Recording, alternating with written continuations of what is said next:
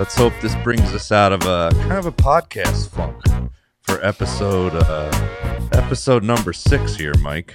Which I don't have on the screen in pre, but we can always add it in post. We can. And the thing I like to call about this episode, so everybody should be well aware, this is called a Razzle Dazzle episode. This is something you may not have ever seen before in podcast history. So pay attention. I would advise everybody to take notes, get a pen, get a paper, pause it right now if you need to go get anything. You're going to come away with some serious knowledge about the world, about your own neighborhood, about your own body, and and you're going to know a little bit about me and Joe, a little more. I think what you just did there, Mike, I had those shows on Valentine's Day at the Stress Factory in New Brunswick, and 2 of our Patreon subscribers came. Yes. And they were saying, especially Ron, one of our Patreon subscribers, Ron Poliquin. Hey, Joe, before you go too far, what is Patreon? What is Patreon? Why are we mentioning Patreon? You know why. It's on the screen. It is on the screen. From Pretender to Contender. It is on screen. Go to our Patreon website. How would you explain it? How would you explain it? Well, these podcasts, it takes a few bucks to get these things up and running. And we're also trying to build, support for, you all know we're doing that. We originally started writing this play, and it's got some great ideas, and we're doing it with our Laura Spaeth, our writing partner, and she's fantastic. But I think now we're doing we're going to do that, how would you call it, like an internet TV show? A web series. A web series. I forgot what the kids are calling it nowadays. And so that's helping us raise money because, these episodes, they cost, what, $5,000, $6,000, $7,000 an episode. If you want to do it. Yeah, more than that, right? So if you want to do it right, like a production, casting agents, a director, a producer, actual cameras. I mean, we really want to do something right, like low level CBS or ABC. To try to bring some stories that Joe and I think will make you guys sit up and say, well, okay, I could watch this. And anyways, Patreon's going to help us get there. Well, yeah. Not only Patreon, I want to talk about it after we hit the top of the show here, which is GoFundMe, which I just started a couple days ago to try to help us raise the money specifically for the web series, which we're going to get into today and talk about it. As I guess I could fade the music out now, Mike, because sure, you did all the intros there, and we got our link trees. We got our link trees. You see our voicemails right there, 951-298-9899.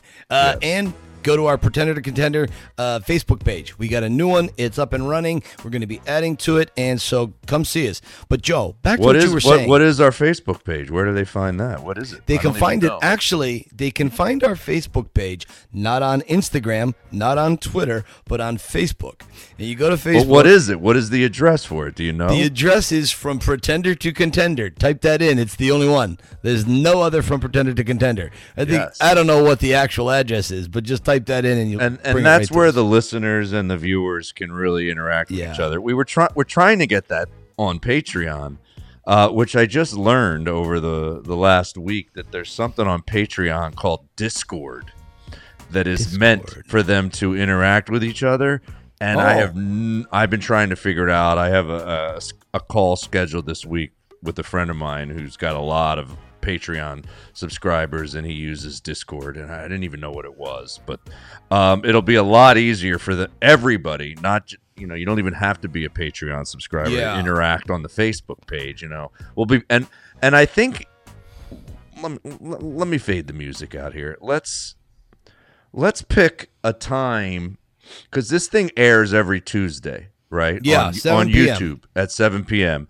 And last week I aired it on Facebook also at the same exact time, which I don't think was a good idea. I think they should air at different times. One we have a YouTube day, and then we have a Facebook day. Let's pick right now, as you and I are recording episode number 6. When do you think it should stream live, or as it's going to look live once again like it does on YouTube, where you premiere it? We record the whole episode, we edit the whole episode, and then we stream it on YouTube on Tuesdays. But when should we do it on Facebook? Oh, I would say we'd probably do it. You want to do it like the day after, so that like our Patreon peeps, they get a little sneak preview first. I mean, everybody can see it on YouTube, but they're already established. Maybe we do Facebook the next day. Wednesday at 7? Wednesday at 7. And let them know we're going to interact on that one too. Yeah, definitely. And that, because that way I think we have a little wider base too. We have more people that already know us that are there. So, we'll see. Maybe we can get more people interacting. Okay. All right, so there it is, everybody. Wednesdays, 7 on Facebook. Tuesdays, 7 on YouTube. And just follow all our social media that's in the link trees, and you'll know if you're following us on social media when these things are coming on and what's going on. We bring you guys into the episodes, which I'm sure we're going to talk about as I'm about to explain to you. So Ron, back to Ron Poliquin. He's in the audience, and I ended up having drinks with him, and Jerry Rowan was there too. They were both there with their wives. I think they hung out together. They stayed overnight. I didn't. I went and had drinks with them after my show, my later show, and we started talking about you. And nice. And I think I can only imagine. Well, Ron really was like he's funny. He's just funny. He reminds me of one of my family members, where they give you a compliment. Yeah. But it's like you're never sure. It's like slightly, he has like an autistic way about him, where it's like, was that a compliment? But it's funny, and I love the guy for it. But he was like basically saying about you, and Ron, I apologize if I'm getting your wording incorrect here, but this is the feeling I got, is that he was really surprised at how good you are at just kind of being a podcaster, like you being you, how well it translated into, like, he knows from dabbling in it. Because, back in my old podcast, I would do Zoom sometimes with 4 of the fans, and that would be the episode. And you could tell really fast, like, nothing against my fans, but a normal everyday person could be the funniest fucking guy ever. You put a camera on him and a microphone, you can see that they're a regular person and they're maybe not in showbiz. You're pretty comfortable in the podcasting world. Maybe that's because you do podcasts a lot and you're always getting interviewed. Is that what makes you comfortable doing this? Yeah, well, I've since I started the whole Rocky stuff, it's such a weird, bizarre life choice to go down this road, riding the coattails of Sylvester Stallone's fictitious character. So I always like getting other points of my personality out there. So I don't, for whatever reason, people gravitate towards some of the ridiculously stupid things I have to say or how I think, and they put me on these podcasts. And I've done quite a lot. I've done, I don't know, maybe 200 or 300 over the last couple of years, and it's a lot of fun. One, who doesn't like to hear themselves talk? And the more you talk, I think it's like anything else. I think it's a muscle. I think you're building it. You go to the gym, you're building a bench press, you're building a shoulder press. I think you're building a way that you interact on these podcasts. So it was kind of nice. I did not expect that from Ron. Yeah, no, he was loving you. And I actually did a bit on stage that was kind of making fun of you. Of course. Why would you not? And Why I'm like, and I after I did it, right now, I should stop you. When my father hears this, He's not going to be very happy. Right away, I could see him because we watched the last podcast together. I was at my parents', so we watched it together, and he likes you. He does. And but if there's any type of negativity that comes out at all, he'll be laying back in his chair, and then he'll sit up like this, like a bird dog. His ears will go up, and he'll be like, "What are you going to say, Joe? What are you going to say?" Yeah, I don't care what you say. What did I say that made his ears pop up on the last? No, episode? nothing. But I know how he is on other interviews I've been on and that we've watched and done. And so that would be. I can just imagine my father hears this and he's like, "Say, Joe." And what are you going to say, Joe? That's really sweet that your parents are so protective over you. I like that. I don't know if my parents. Yeah, I guess my mom would be like that, definitely. Yeah, she gets like that. I remember when I got into trouble when I was younger, like my mom was the first one to just get like tough, like scary. Yeah. My mom is like that too. So I'll tell you the bit. Because it was one of those, like, afterwards I'm going, did I just pull a Sebastian Maniscalco? Would Mike be mad at me, or do we have a kind of a relationship now that he'd laugh? Because, like, I laugh when people make fun of me in a comedy setting. Like, if I've ever been in the audience at a roast and I come up and someone slams me, or if I've been on a roast and one of the comedians gets me good, like, I laugh my ass off. It's great. It's great. Shh. Yeah, I can't tell if it would upset you. But the joke I did was a little bit off of. I was amazed that it came out because I didn't plan on doing it. And it's like what I said to you about comedians. You put an audience in front of us. Sometimes shit pops out that might have hurt someone's feelings, and we were just. There you go. And for some reason, it comes across as funny on stage. Yeah.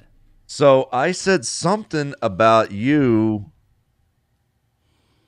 Maybe I brought, because I knew they were in the audience, so I knew they would know what I was talking about. I'm such a comedian like that, where I will focus in on one person and do a joke that's just for them. I don't know why, and hope everybody comes along for the ride.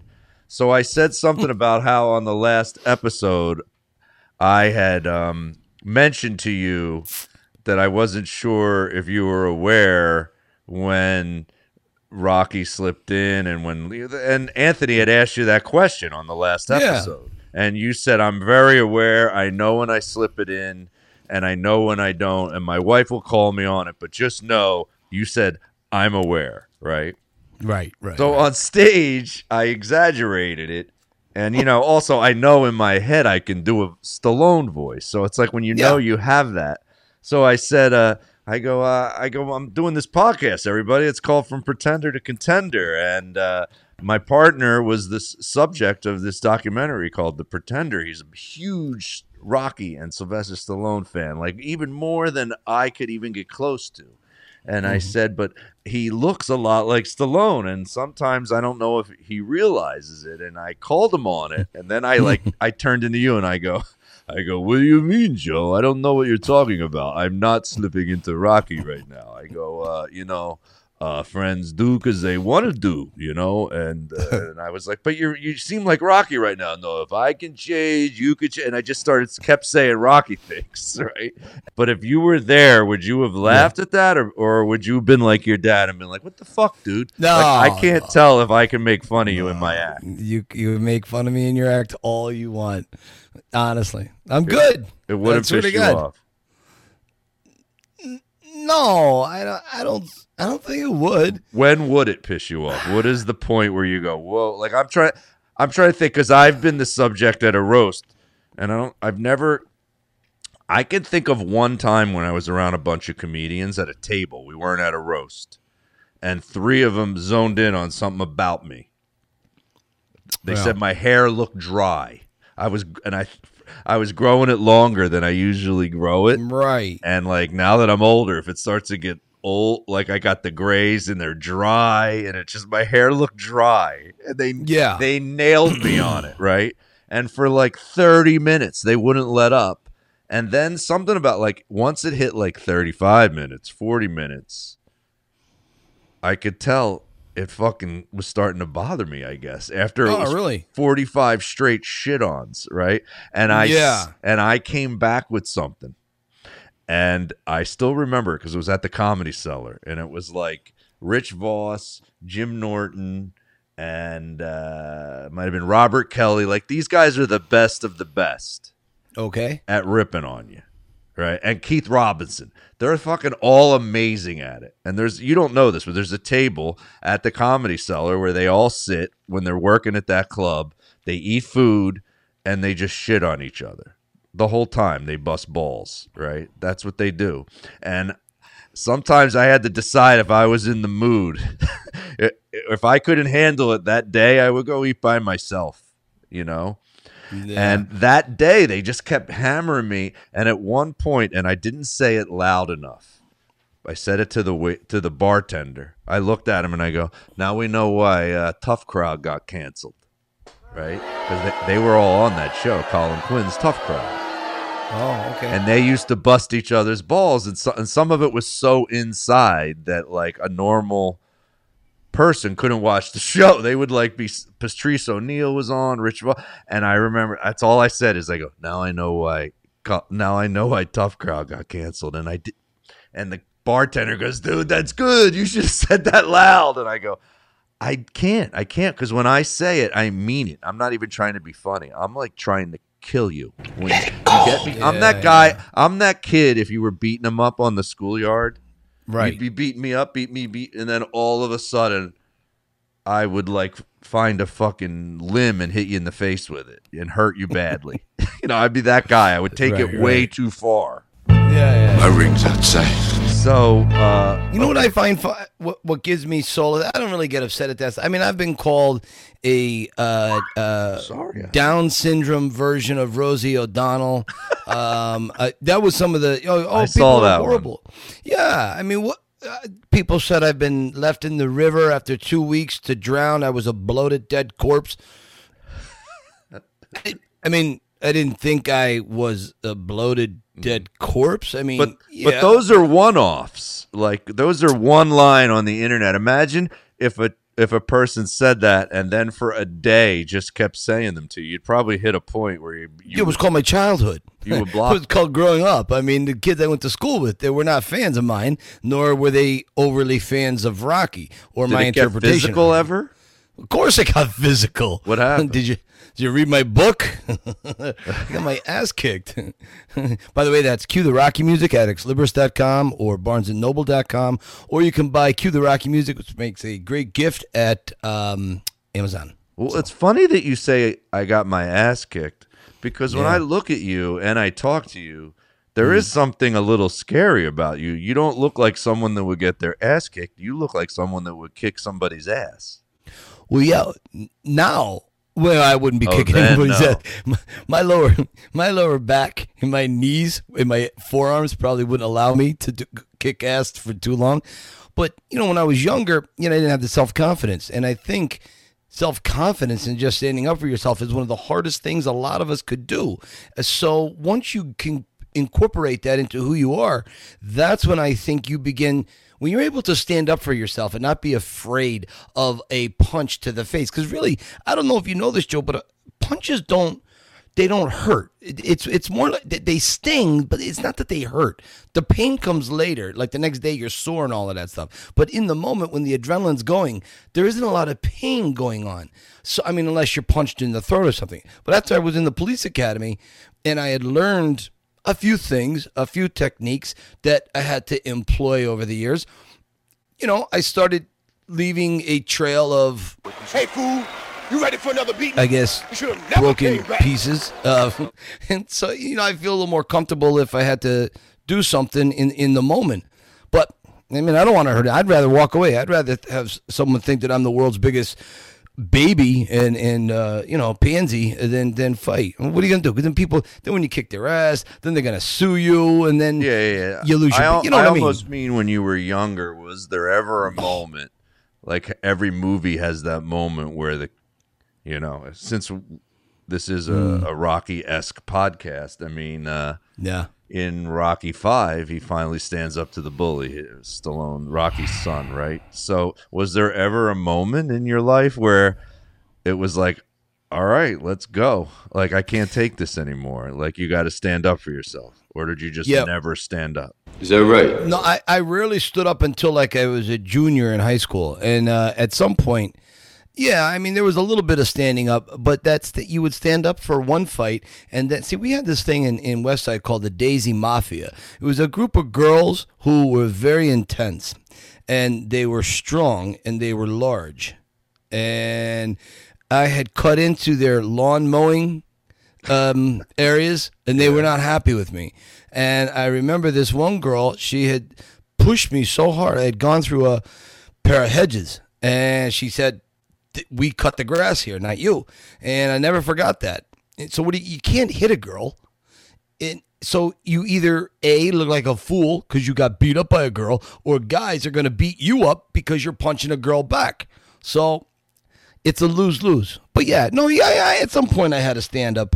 There was one kid, his name was Steve Sokolowski. He was just driving me nuts, and one day I went full Rocky mode at the top stairs on the third floor.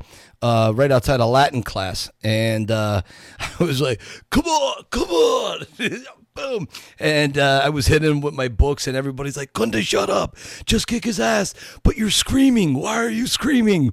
And I'm screaming like I was in a Rocky movie, and he's wearing a jeans jacket, and he had this feathered blonde hair with a Springsteen rolled red handkerchief, and he had these glasses, and I'm just, it's very ugly. There was some spitting and some kicking and tearing, and I mean, it's not like it's a Jason Bourne Craw McGraw fight that's cool as hell.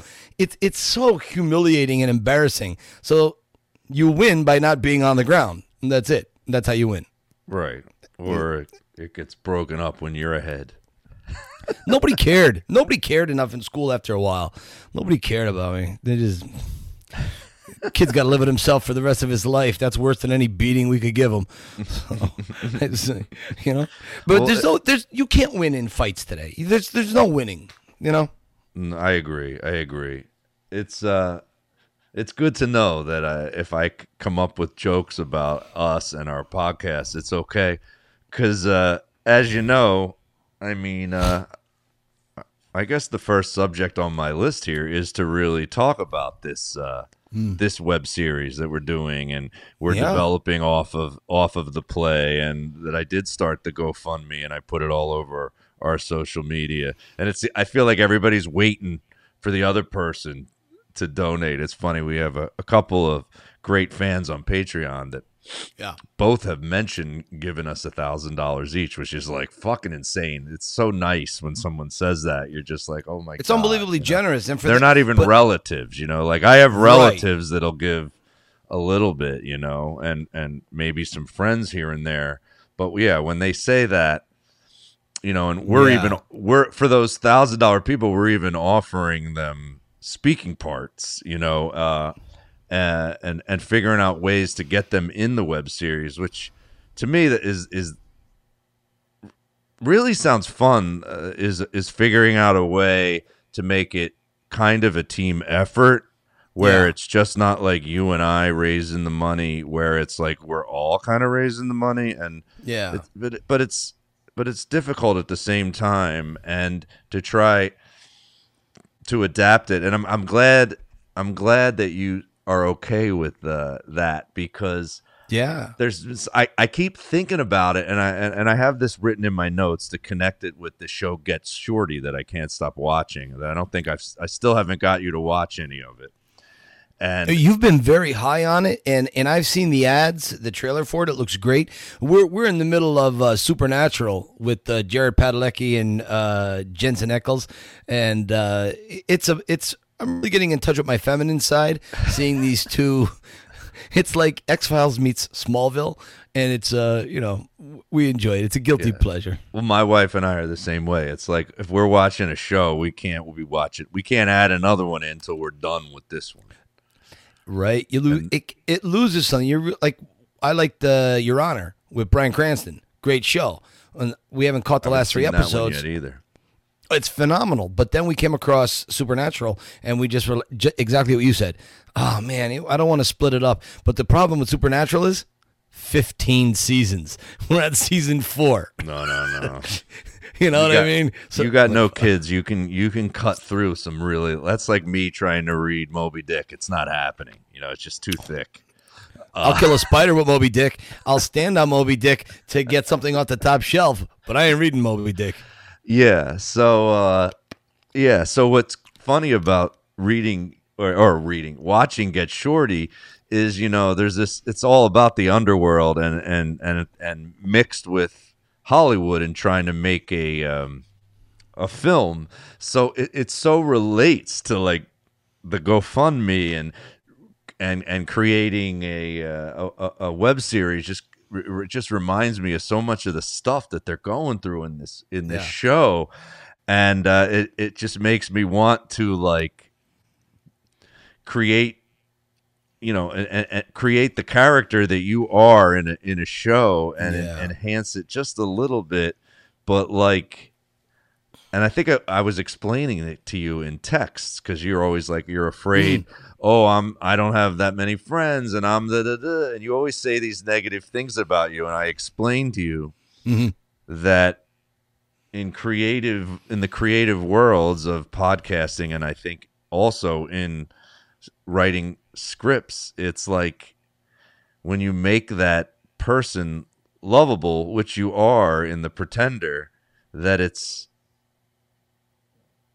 awesome. Like if you think of all the characters that you've loved in movies and television in your life, sometimes there's even. I mean, I guess we should connect it to Rocky. I mean, he's like technically a hitman, and he's breaking legs. That's his job in the show. And for some reason, you're like, we like this guy. And Tony Soprano is another one.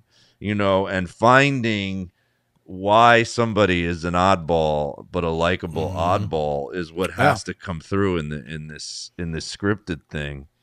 What? I don't know if we'll get time for the Tug McGraw story about how he felt up my wife. I wanted to bring up Tug McGraw. It's on my list because, as you can see behind me, one of my friends that I grew up with just randomly sent me this Tug McGraw jersey, and that's the one from the year they won the World Series in '80, and he had sent me pictures of it when he bought it, and and I was like, dude, I wish I had that. Where'd you find it? He like found it at a Goodwill. Like, if you look online, that jersey costs like $300. Oh, come on! And it's still got the price tags on it. Well, not the price tags. It still has the labels and everything, man. But he found it like in brand new condition, and then just randomly sent it to me the other day. He gets nostalgic about us growing up together. He used to live 2 doors down from me. He did stand up a little bit after me, did it for a long time. And him and I have remained friends. And you're probably a little bit like what he was to me growing up. Like how you say you're an oddball and you don't make friends very easily. Like he probably knows that about himself now. But back when we were younger, he was always that friend. People would be like, what the fuck? Like, he was always a little more odd, and that's why I liked him. Yeah. He was always into doing his own shit. This guy was fascinating growing up. He from like making his own motorized skateboards before those things even existed. Like, that sounds cool. You see him now, like those electric ones and everything. Like, he'd turn a skateboard into a motorized skateboard. He would buy mopeds that went like 35 miles an hour, and he would soup them up. Soup them up so they went like 80. He would come fucking down the street in his moped in a tuck, right, going like, whoom, like going 80 in a 25 mile an hour zone. Sounds like a TIE fighter from Star Wars going by. Yeah. Nice. So, and him and I had a 10-year falling out where we just didn't talk. And oh, really? It wasn't really about anything. We didn't have an argument. He's just one of those guys, He just kind of... I know a few like that. Loner, a little bit of a loner. And then he got married and had a daughter, and he lives in Brooklyn. And it's funny seeing him do what he was so good at when we were younger, which is like... he was one of those kids that took wood shop like every year in high school. You know, it didn't take the 2 years that they made you. Like, he was into it, and he used to make so much different shit. And and now he stopped doing comedy. He bought a brownstone with this woman and fixed it all up. It's worth a lot of money now, and he turned the first floor of his brownstone into a storefront. And that's kind of probably why he fell upon that Tug McGraw thing, because he likes to find things and then put them in his store and resell them, or fix them up and make them a lot better when it, you know. And it's pretty cool that he just sent me that. And no, that's nice. When anybody thinks enough about you to send something, it's always it's so nice. You know, you don't get mail anymore. You get email. I've had this book for a while. I don't know if you can see it on camera. I remember that pose. Yeah, that's Legends of the Phillies. So what is your story about Tug McGraw? So you're talking because I read his book. I know he was a womanizer. You know, Tim 20 McGraw's his son that he didn't meet till Tim McGraw was like 18, and basically got off an airplane and they met eye to eye, and Tug was like, all right, I guess you're my son, you fuck. It's pretty obvious. I don't need to get the blood tests. Okay, you're him. Well, about 25 years ago, there was a place called the Chicken Coop. I think it was a wing place. It was down by Pocono Downs, which there's a casino there right now. I think it's a Mohegan Sun casino. So I was with my brother-in-law, Timmy, and his wife, Lori, and me and Sue were there. And we're sitting down, and Tug McGraw's in the back having wings with whoever. And so we're all like, oh, and there was nobody else in the place. It was just us. And Tim kept saying, Jesus, it's Tug McGraw. My wife is a huge Phillies fan.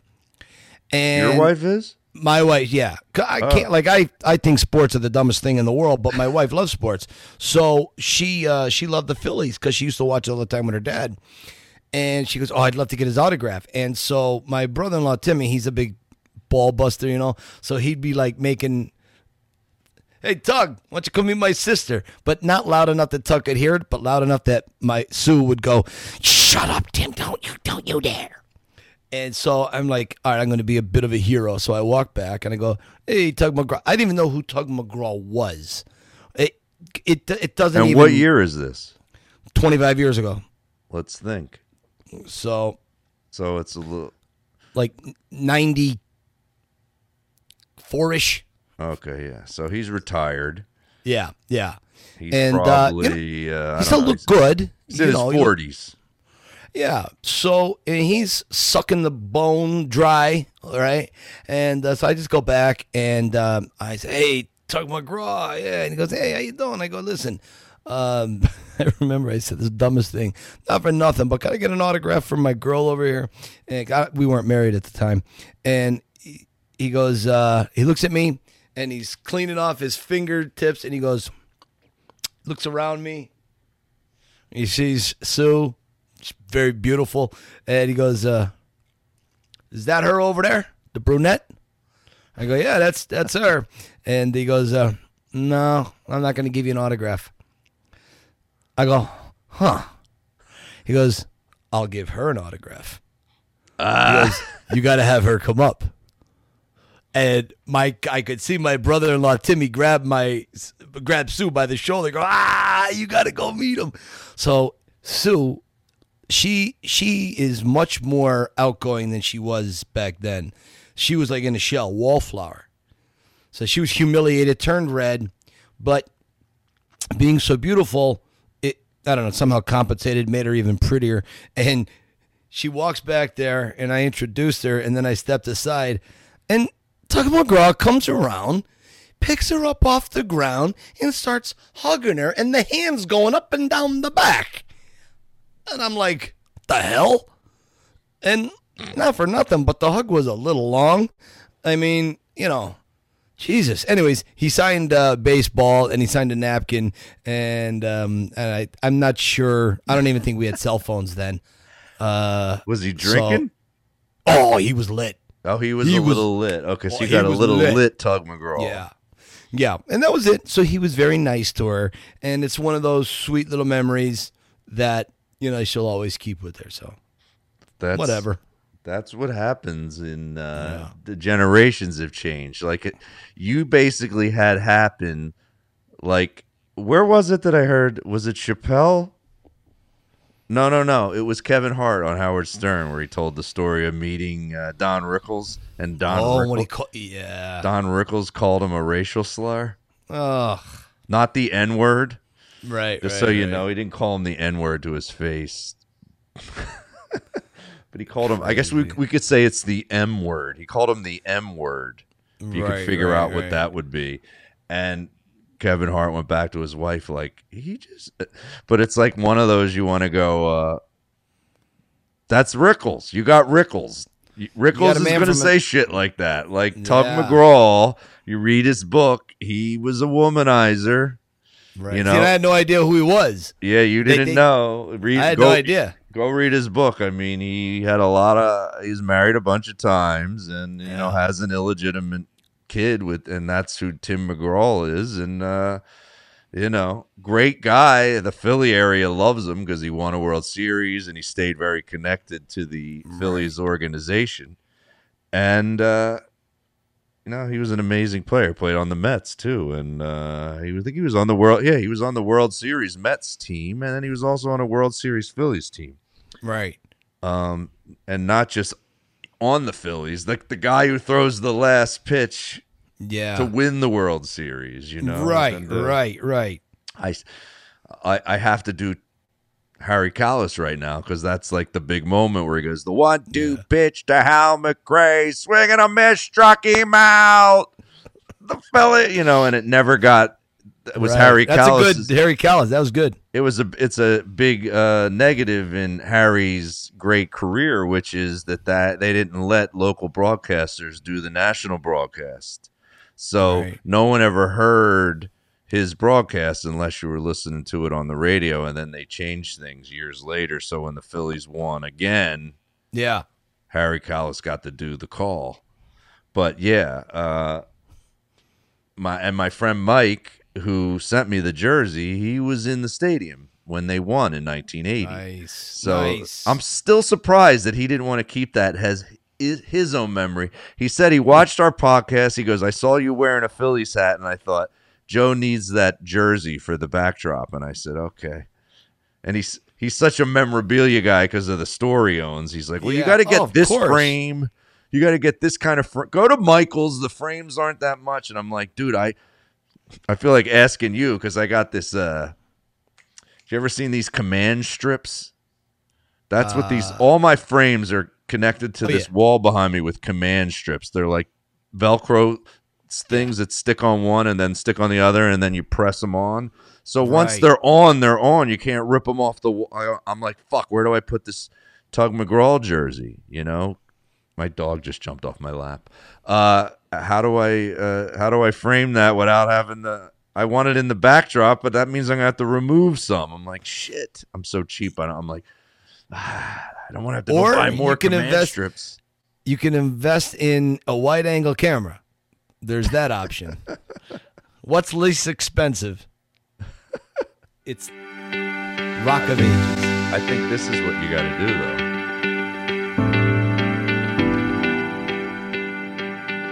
Let's think of what my takeaway would be of this episode. Yeah. Well, we talked about a lot. Don't let Tug McGraw hug your wife. Don't let Tug McGraw hug your wife. Well, that's, more accept people for who they are. I mean, you could take that away. If you ask Tom Jones, I look at him as like the sports version of Tom Jones. If you ask Tom Jones to meet your wife, he might kiss her on the lips. That's what Tom Jones does. He meets women and he kisses women on the lips in his audiences all the time.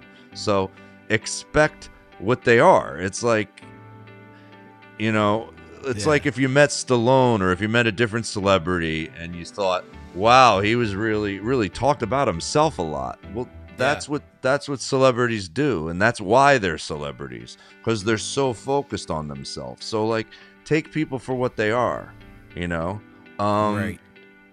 And I don't know if that's the same. If you meet me, don't be shocked if I'm not on. If you meet me, that I'm not like funny. I'm not funny until I walk on stage and you put people in front of me. It could be 8 people. You give me 8 people and a microphone, I'm gonna perform for them. But off stage, no, I'm not performing for you. I'm not that guy. I'm gonna be regular, and hopefully you appreciate. I can attest to that. You were not funny when I met you, Joe. You were very relaxed and you were calm and you were on the tour? Really, yeah, you were really relaxed and I mean, talking about Rocky a lot, but it wasn't like it's like you didn't bring your work home with you. You were just you. No, it was nice. It was good. I hate guys like that. You know, from what I've watched to end this with Stallone, I watched a couple of I love his regular life Instagrams. Oh, I watched one where he was just in the supermarket with his daughter, and I was like, I wish more celebrities would show themselves being regular. I think people need to see that shit. Like, yeah, if you get go watch that document. There's a documentary out now. I think it just came out about Britney Spears, and you Britney. You feel so bad for her. The fucking paparazzi is torturing her. Yeah, like, yeah. You know, my daughter, who's only 8, I remember her watching the documentary about Michael Jordan, The Last Dance. Right. Did I ever tell you this? What she said? She goes, I don't want to. She goes, it looks really hard to be that famous. I don't want to be that famous, but a little more famous than you, a little less than Michael Jordan. So she said, and I was dying. That's great. But That's yeah, great. I mean, you need to be humbled. It's a real hard mix. So I mean, I keep that as a mantra in my brain, I guess. Just be nice all the time to everybody, and if you ever start to do well, still be that same way. Like I guess I say it's easy for me to be a great version of myself, right? Because I'm not really rich and really famous, and that if I ever get that chance, I have to stay exactly who I am. And that doesn't sound like a good takeaway, though, from this episode, Mike. This music's going on a loop now. What else did you know? I mean, I think you're missing the big takeaway. What's the big takeaway? Your big takeaway is never be in a photograph with Bill Cosby. That's the big takeaway. Never. No. You were smart enough. Just remember that certain celebrities just never get in a photo. Never. And when you're with your parents, do more. Shovel. I don't mind if I'm in a photo. Like, say I ever got the chance to meet Sylvester Stallone. Yeah. Sure, I'd love you to take a picture of it, but I'm not asking him to take a picture with me. I'm just not gonna. My wife turned to him and said, Sly, if I don't take a picture of you and my husband, he's going to divorce me. He goes, are you kidding? Come on, let's do it. Yeah, that's fine when... He's cool with it. If your wife asks it and all that stuff, it's fine. Right. That's the move. The move. I think people out there need to respect the celebrities a little more and not be so shitty to them, and just don't fucking bother them. I imagine how that feels over and over and over and over and over and over again. That's why I always say that's why they make so much. You think you watch any of those documentaries, that shit looks annoying. Yeah. Every time you leave your hotel, you got to do a photo shoot in the lobby. Like, what the fuck? It's annoying. I want to look like shit and go walk around. My feet are firmly planted in the belief that I will never have that issue. So I'm not worrying about it. You never know, dude. No, I think I know. I'm quite comfortable where I am, what I'm doing. If I could just get back to work. That's all I want. Just want to get doing my tours, get a high off that. That's it. But anyways, I do want to thank everybody for listening to us babble for an hour and 8 minutes and 42 seconds. It means a lot. And keep looking for our projects that we got going on as we jam it out. We're jamming it out, everybody. We kept it a little over an hour. We thank you guys for staying with us.